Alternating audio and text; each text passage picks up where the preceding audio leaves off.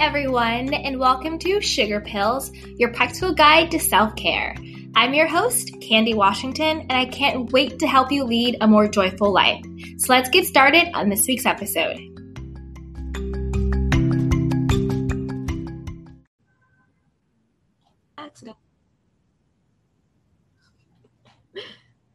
Hey everyone, and welcome back to Sugar Pills, a practical guide to self-care. So if you are listening to this on the podcast, be sure to subscribe, rate, and review, and share this with a friend. Join me over on Instagram at Candy Washington and tag me with your aha moments. If you're watching this over on the YouTube channel, welcome to the Candy Shop, my lovely little candy canes, and be sure to like and subscribe to this video as well. So without further ado, I want to introduce everyone to the lovely guest that we have today, which is Gigi Robinson. And Gigi is a USC graduate and current master's student whose passion is creating content with an intention of making a positive impact on as many young people as possible through imagery and videography. Gigi often speaks about the ways that she can expose false imagery in media, posing tips, behind the scenes of image making, philanthropy, and advocacy work across her social media platforms and in articles such as The Female Lead, Entertainment Weekly, Yahoo, and Viacom. And I know Gigi has some really fun new projects coming up that we will dive into. But let's first say thank you, Gigi. Thank you so much for being here. And then do you want to tell everyone just a little bit more about yourself? And then how did you sort of rise to being this, body positivity digital creator? Yeah, well, thank you for having me. I'm so excited to be here. If you hear some sirens in the back, I am in New York City, so I think it just goes with like the ambiance of the mood. But I'm a born and raised New Yorker, and I spent my entire life here looking at billboards that I saw or advertisements, and I quickly fell in love with photography when I was about, I would say 10 or 11 years old, when I actually got diagnosed with my chronic illness. And I had to shift my focus from wanting to be a swimmer to something else. And that just happened to be photography and art for me. And as I, really fell into that, I ultimately just realized there was so much more that goes on with photography than I think a lot of people even realize when it comes down to editing, retouching, even selecting the best images. Oh, Gigi, I think you froze for a little bit. A person is in their essence. Oh, you're okay. I think. Am I back? Yes, you're back. Okay. No, you're good. You're good. We can just keep flowing. Don't worry about it. Okay. Yeah. No problem. Yeah. So you were saying. Oh, go ahead. I was gonna say I could try to connect to a different Wi-Fi network instead of my hotspot if you want me to. No, it's okay. Don't worry about it. Okay. Yeah, we'll keep flowing. Don't worry. Yeah. So you said your chronic illness. Do you ever say exactly what it is? Are you comfortable with that, just in case somebody else is suffering from the same kind? Yes, I deal with a rare genetic disorder called Ehlers-Danlos syndrome, EDS for short. And I talk about it all over my platforms. I have a couple of others, but all of the symptoms of my EDS and of the other issues are basically from that chronic illness and under that umbrella of what is called dysautonomia, which is basically the dysfunction of your autoimmune system. So that is unfortunate, but what I deal with. And it's been interesting to kind of navigate, especially through my teenage years and also now into my 20s. There's definitely a lot of different aspects of my life that are affected by it, whether I realize it or have realized it in the past, or I'm just becoming aware of it now. Yeah, and so for those of us who might not be familiar with what that is, what are the symptoms? Are you tired? Are you in pain? Is it your stomach? Is it your head? Like what are the symptoms of the illness? So essentially it is chronic pain, chronic fatigue, chronic migraines, joint pain, back pain, headaches. The list really goes on. Part of the other thing that I think is really inconvenient about EDS is that it essentially is a lack of collagen in your ligaments and tissues and your muscles. So it makes it harder to support joints the way that they're supposed to be supported in like a normal healthy body. So that leads to dislocations, lack of support, bad posture. And because of that, the biomechanics that you go through as a patient living with this condition can really cause and make your life just very difficult at a lot, something as simple as sitting on a chair properly, getting up, going for a walk, picking up a backpack are all things that I really do sometimes have a lot of difficulty with. And there are things that you can do, either taking a more holistic approach.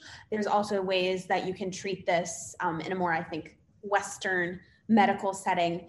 But I myself have tried the Western ways, and I'm going full on holistic and trying to be as natural as I can. So a lot of those kind of techniques, I also just wanted to acknowledge the fact that I am a white woman. I have great health care under my parents because of their job.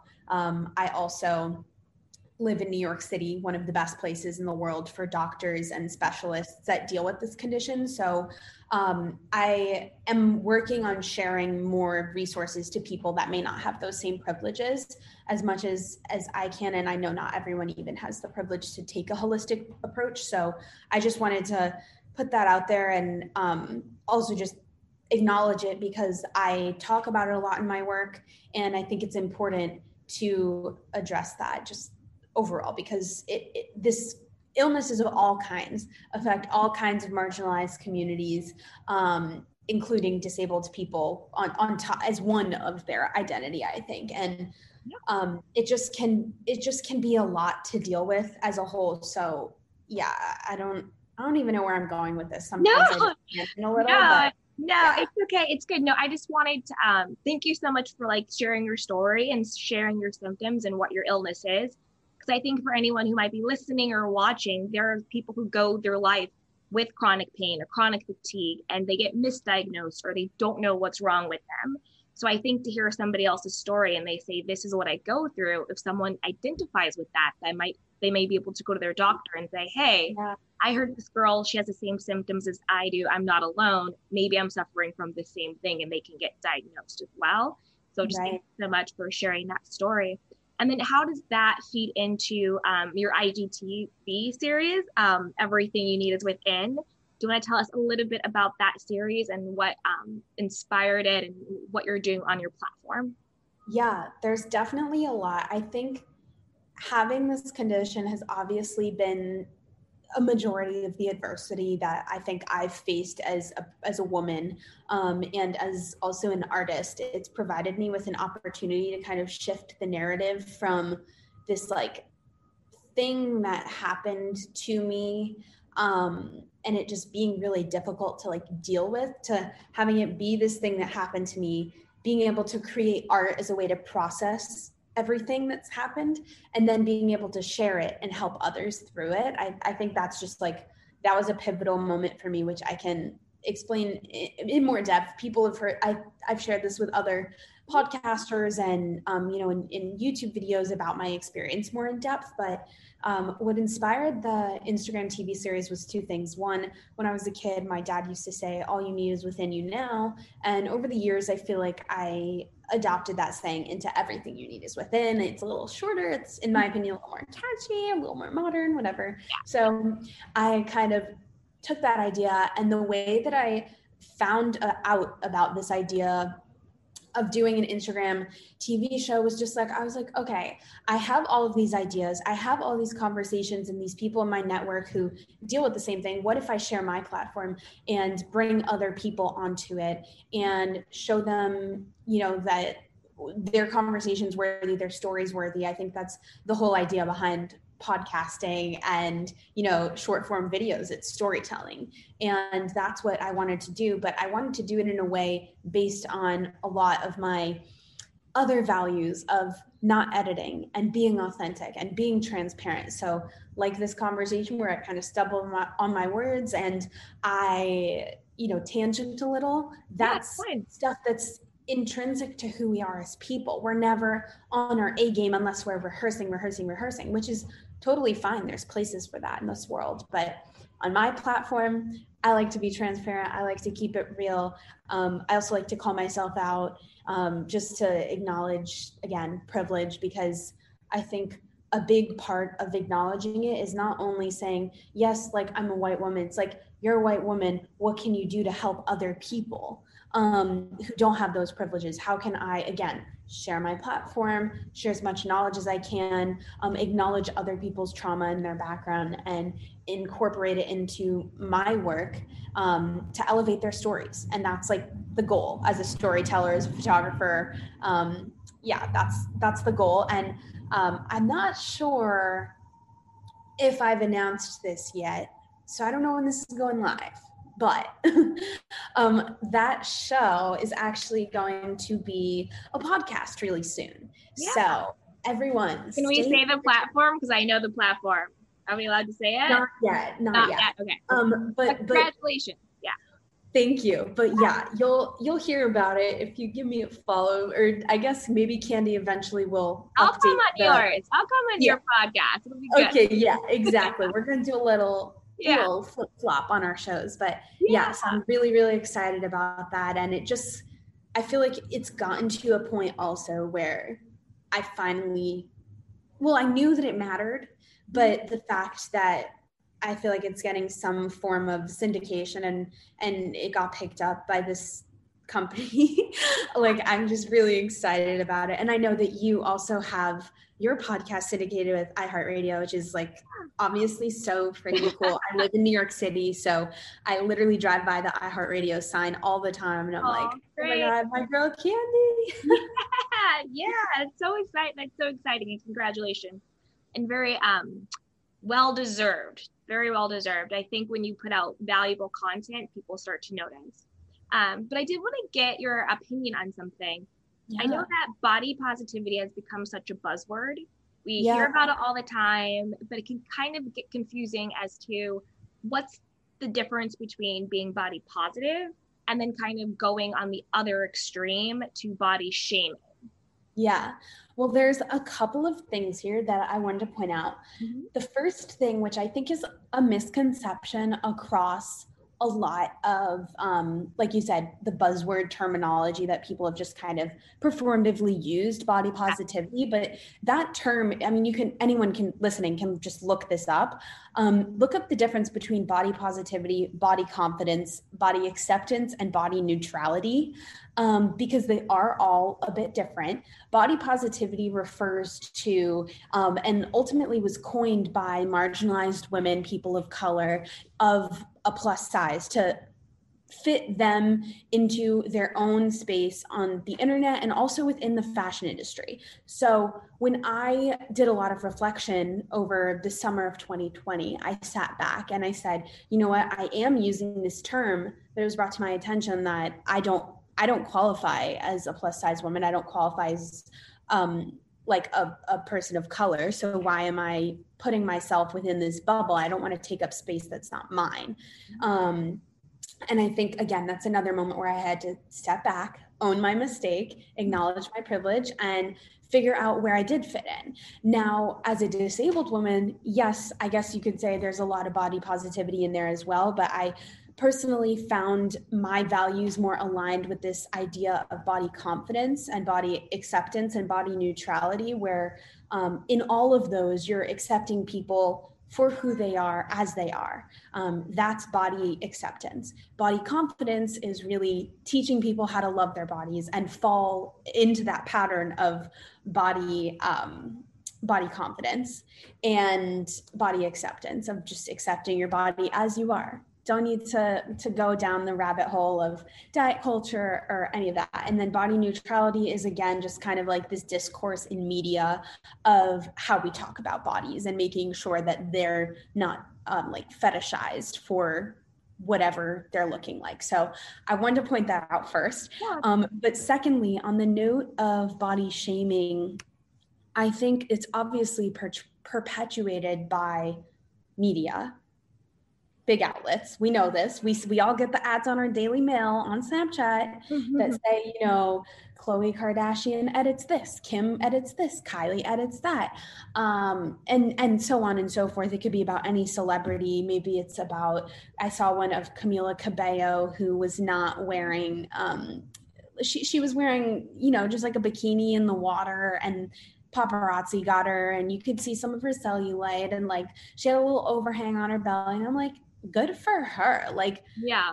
Like, why is there a negative story? Like, who are you to judge someone else's body? I bet you, well, actually, I'm not going to say what I want to say about the reporter because I didn't know the reporter that wrote that. But all I can say is if people are reporting on other people's bodies or other people's appearance in 2021, I think we got to get our values checked a little, because there's no place for that. There's way more important things to report on. Another thing that I'm very passionate about is representing the United Nations and following the United Nations Sustainable Development Goals. And if you don't know about them, there's 17 of them. You can look them up, UN SDG, Sustainable Development Goals. And, you know, it's about gender equality. It's about climate change. It's about ending world hunger, and so on and so forth.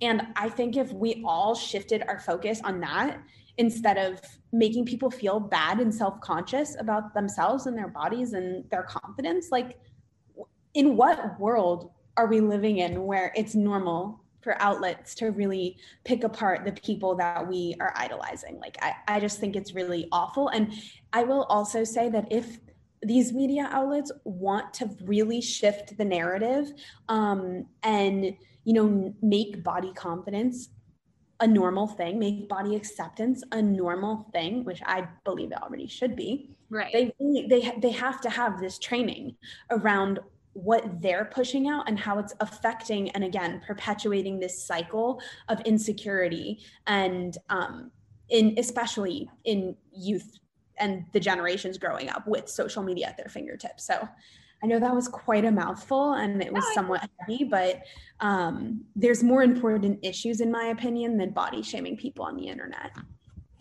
Absolutely. Where do you think the onus lies with the consumer of the content? So I always kind of play both sides. So when I think about, you know, Instagram feeds and magazines and TV and all that stuff, where do you think the onus lies on the person who's consuming the content to, one, realize that this is probably edited, it's digital, it's photoshopped. I don't get my sense of self-worth from a curated feed from somebody else. So where does the line come from how much the person creating the content is socially responsible for what they're putting out, and then how much is it on the person who's consuming the content to do their own and personal internal work to be body confident, to be mindful of what they're consuming, and to be able to look at like a Kim K and say, okay, she aesthetically looks this way, but in reality, I know it's plastic surgery, it's this, that, and third, and I'm going to look at this as entertainment, not so much as where I get direction from my self-worth from. Yeah, I mean, it's a difficult question, and it always loops back to this idea of social media literacy, which if anybody follows me, I actually go and I'm doing like a college and high school speaking tour this fall, which it's out. It's been announced for about a month now, but I've spoken at some big universities this past spring. And on the note of that, the lecture and the ideas that I talk about, they're tailored based on what group I'm talking to, because obviously like high schoolers will not always understand the things that I'm saying to college students and vice versa. But being mindful of your audience is something I take very seriously. for example, a majority of my audience on TikTok, I'm not sure about as like a whole what the status is, but in terms of my specific audience, it's 90% women. And of that, I believe like 40% of that is below the age of 18. So I know that I have to tailor my content in a way that is respectful, responsible, authentic, and also like I need to be aware of what I'm saying, because you never know what somebody younger than you is going to like interpret that as. So an example of this, which also anyone listening, just look up TikTok what I eat in a day videos and impact on eating disorders or disordered eating habits. This is something, again, I take very, very seriously as somebody who's covered disordered eating in the past. These what I eat in a day videos, right? Let's say if you're in the position of a creator, let's tackle that one first. If you're in the position of a creator and you don't know your audience, or maybe you do, I don't know. And you post this what I eat in a day video, or this is how I work out video to lose 40 pounds in 6 months, right? Let's just say that's the video, because I've seen videos like this. Then you put that out there, it goes viral, gets 1 million, 2 million views or something. And what you don't realize is in sharing that, your audience, again, let's say this is all younger women, they're looking at that saying, I want to lose 40 pounds. I'm going to do exactly what Susie did to lose that 40 pounds. And I'm going to eat that way. And I'm going to work out and burn myself down to the ground, which I know far too well from my chronic illness. And we don't like burnout here. That's something I also advocate against. Yeah. What Susie, the creator, doesn't realize is how Jane Doe, the 12-year-old looking at it, is going to develop disordered eating, and it's going to impact her body image and say, oh, I didn't look good at whatever weight I am now. I need to lose that 40 pounds because Susie did it. And again, that comes down to the creator's responsibility. As a creator, you have a platform. It's a privilege to have a platform and to be able to provide information to people, whether that's educational or entertainment, which there are both. But again, if you're doing something that's about weight loss, I mean, good for you. If you want to share your journey, just be mindful of what it could do to other people. It's not saying don't ever post this. It's just saying that here's what I've done. It worked for me. That's not to say it's not going to work for you. Even adding a disclaimer, like something as simple, or don't push yourself. Yeah. And to that point, and not to cut you off, but just to that point, because I think it's a really meaningful one. I think it goes back to other like buzzwords in the space, like transparency. So, it's like the whole thing with like the Kylie Jenner lip kit. She's like, oh, you buy this lip kit, you're going to get lips like this. But the truth is she went to the doctor, got lip injections, pumped up, plastic surgery. Her lips were not that way because of lip liner or a lip gloss. Right. But go buy this and you'll look like me, when that's not true. So to me, I think that's where you really lose integrity, when you're not actually being authentic and transparent about exactly what it is, and you're trying to push something in order to get a monetary gain by preying on the insecurities of other people. And so monetary can also be like attributed to this idea of virality, right? Like right now, being viral or going viral and having a presence is somewhat trendy. So everyone's trying to do it. You can also see that effect. I mean, what was that Netflix show, The Social Dilemma, I think, kind of highlighted a bit of this relationship. And I mean, Black Mirror did do this in one of their episodes. I forgot what it was called. It was in one of the earlier seasons, but where, your life and your worth and your life, the longevity of your life was based off of how many likes you had and where you were placed in society dealt with that. And I kind of see this, like, obviously it's not as extreme, and those were very extreme examples on TV because TV is extreme. but it did do that, and it is the responsibility of the creator to fess up and take ownership of it. But I think the action steps, because in all of my speeches, like, I don't want to just deliver you information, I want to provide you with some action steps here. I would say try as much as you can to learn about the effects on social media and your mental health. Read a research paper.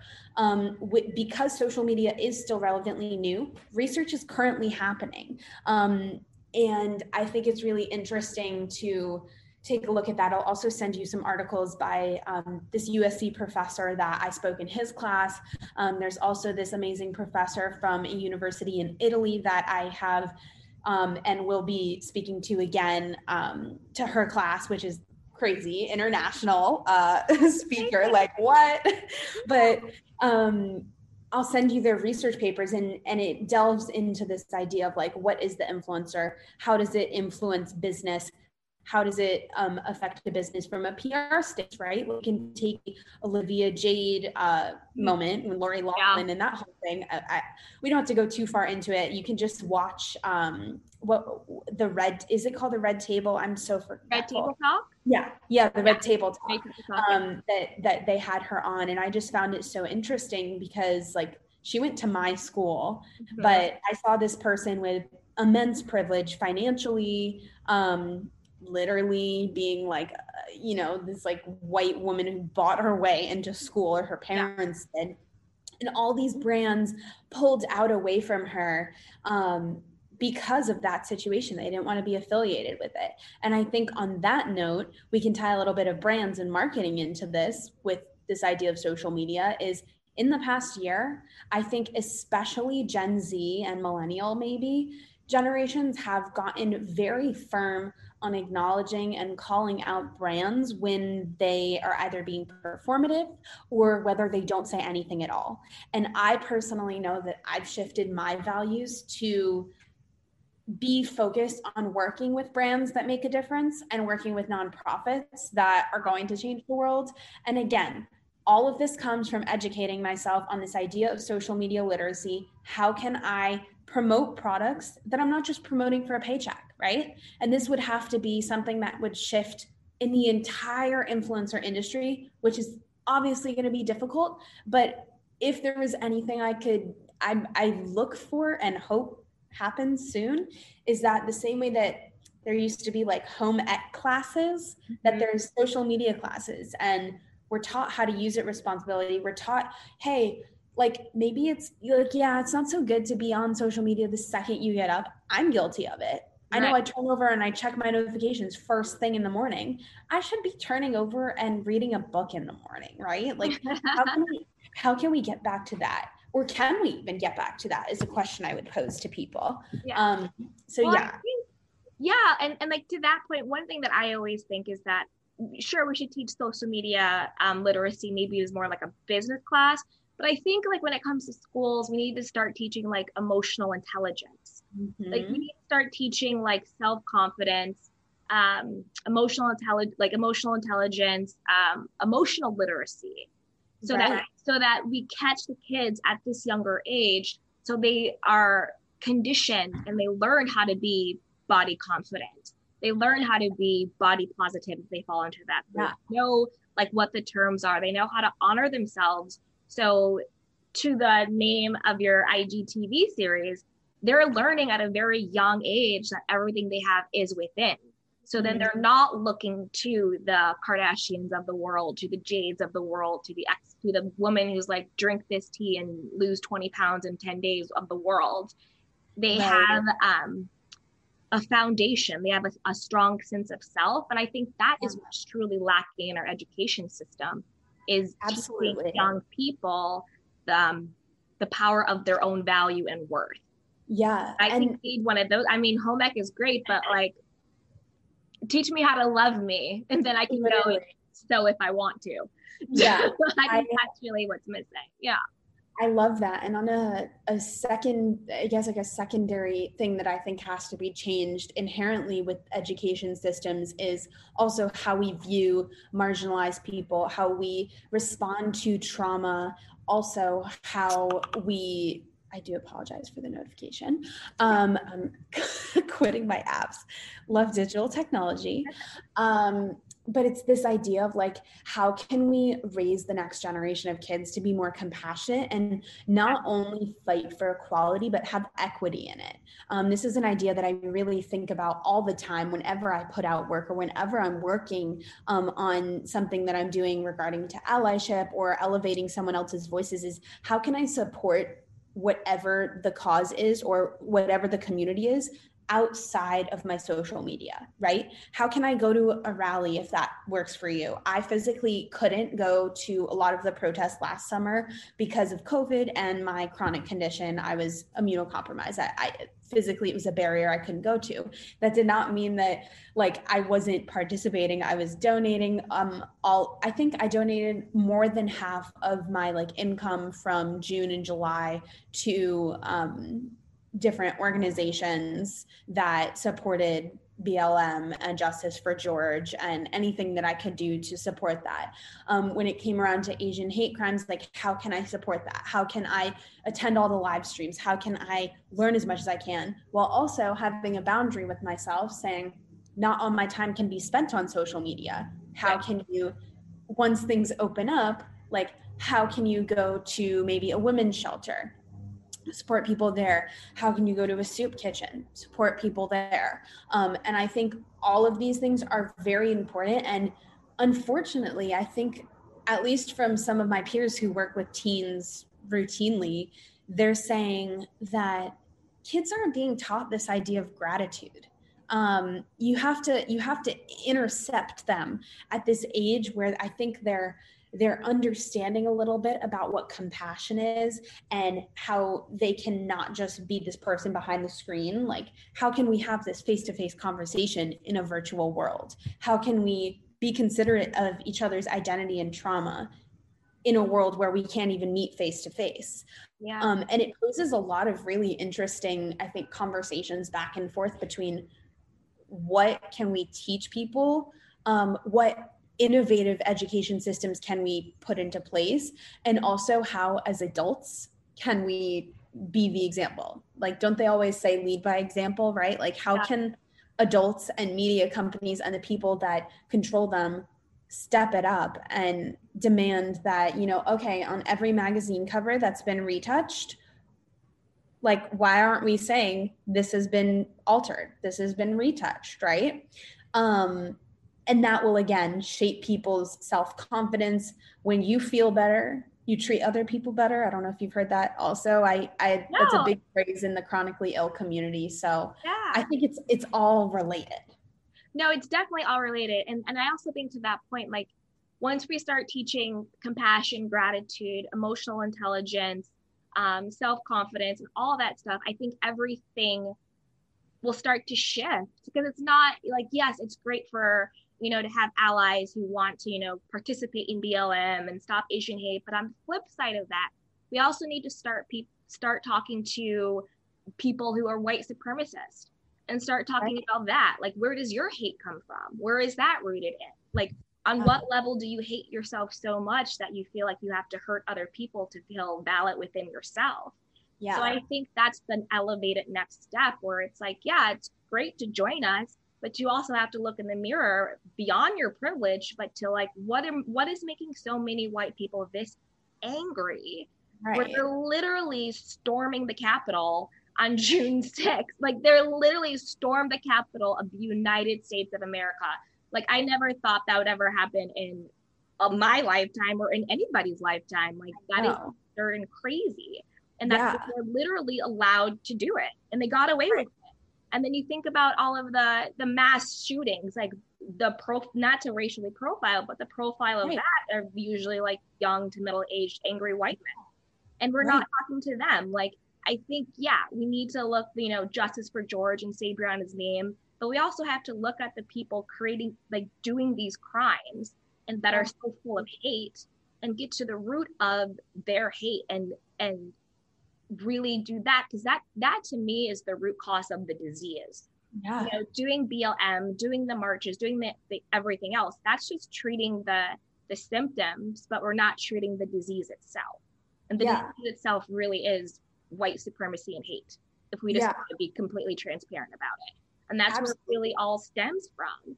So it's just like, nobody's really talking about how do we, I don't think it'll ever be cured, but how do we at least start to manage it? How do we start to address it? How do we start to, the healing process of that? Because I think we're doing all of the very surface performative stuff, but we're not actually getting to the heart of it. So I don't know the answer to that. Obviously, I wish I did, but I think we need to start having more of those conversations as well. Yeah, I also think the fact, I mean, oh my gosh, I don't remember the exact number, so you may have to fact check me here, or no, it's okay. You can just say but yeah, like with this past weekend with Juneteenth and how it's not going to be taught in some states. I found that extremely triggering and also concerning that some states just don't want to let people know that this happened. To protect what? Like, it's not protecting anybody, it's hurting the people, like you're saying, and again, perpetuating hate and leading to more I don't want to even call it misunderstandings, because that would just be way too light. It's like a myth. They don't want to teach it because they want to keep the myth of how this country was founded and who this country belongs to. I think that's really a big root cause of like white supremacy, and when being a patriarch goes wrong, is there's this myth of who this country belongs to.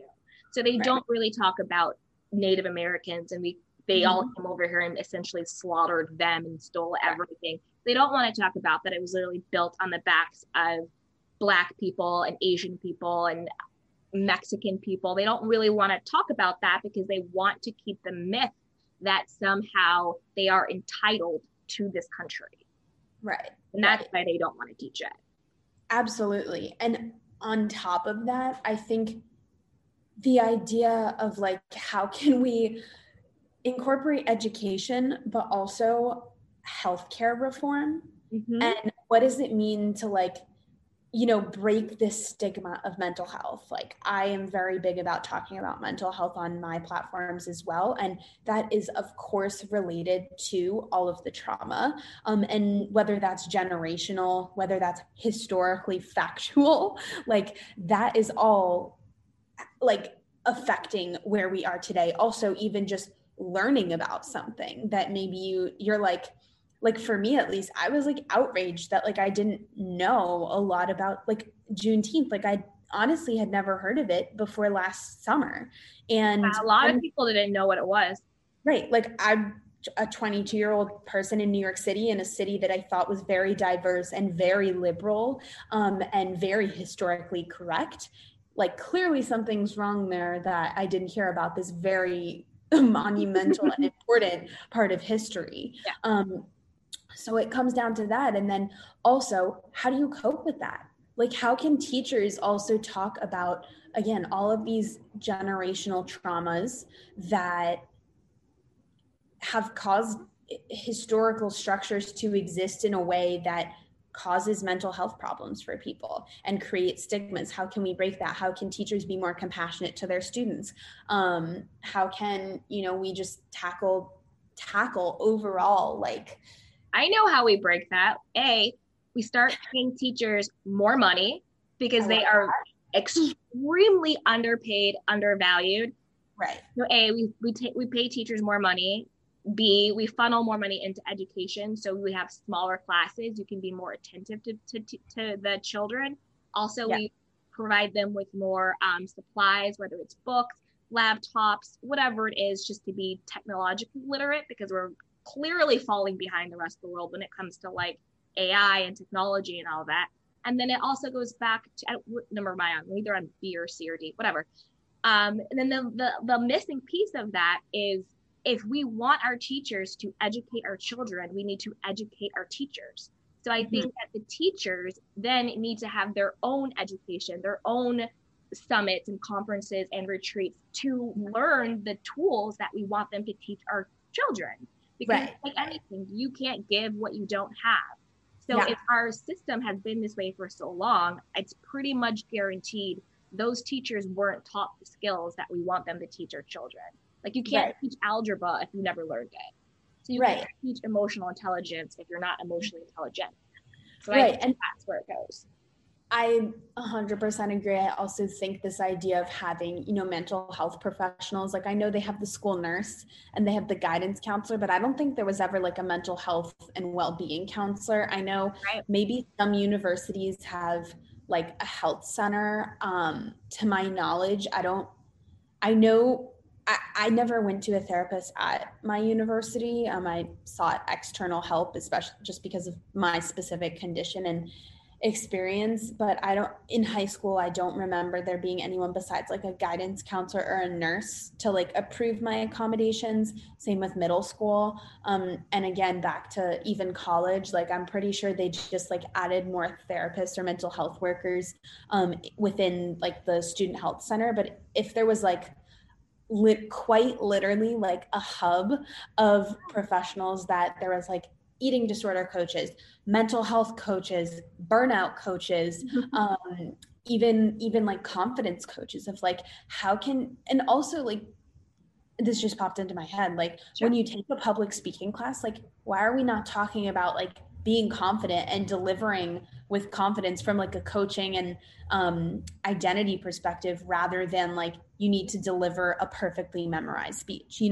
like if you just think of, I think mental health that way, then maybe we can find the right teachers. But it comes down to funding and just the right educators being there.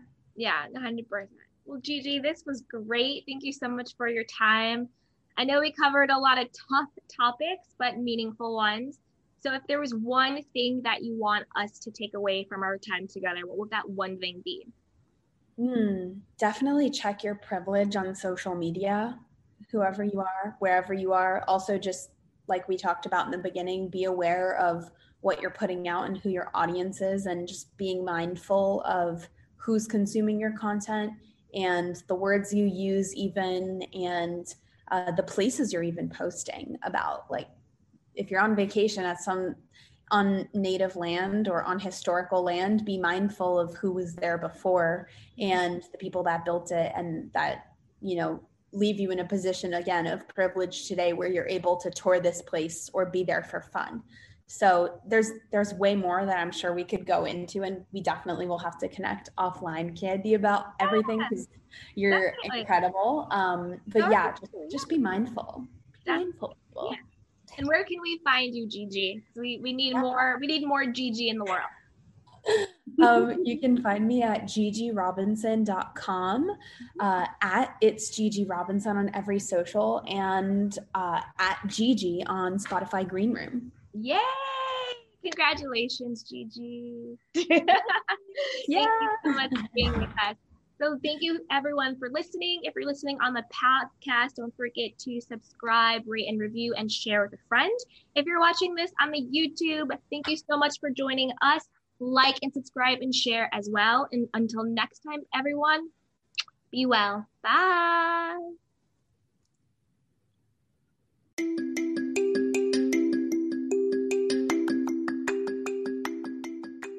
Thank you so much for joining me, and please be sure to rate, review, and subscribe, and don't forget to share this podcast with a friend. Head over to Instagram and join me at Candy Washington. I can't wait to hear from you.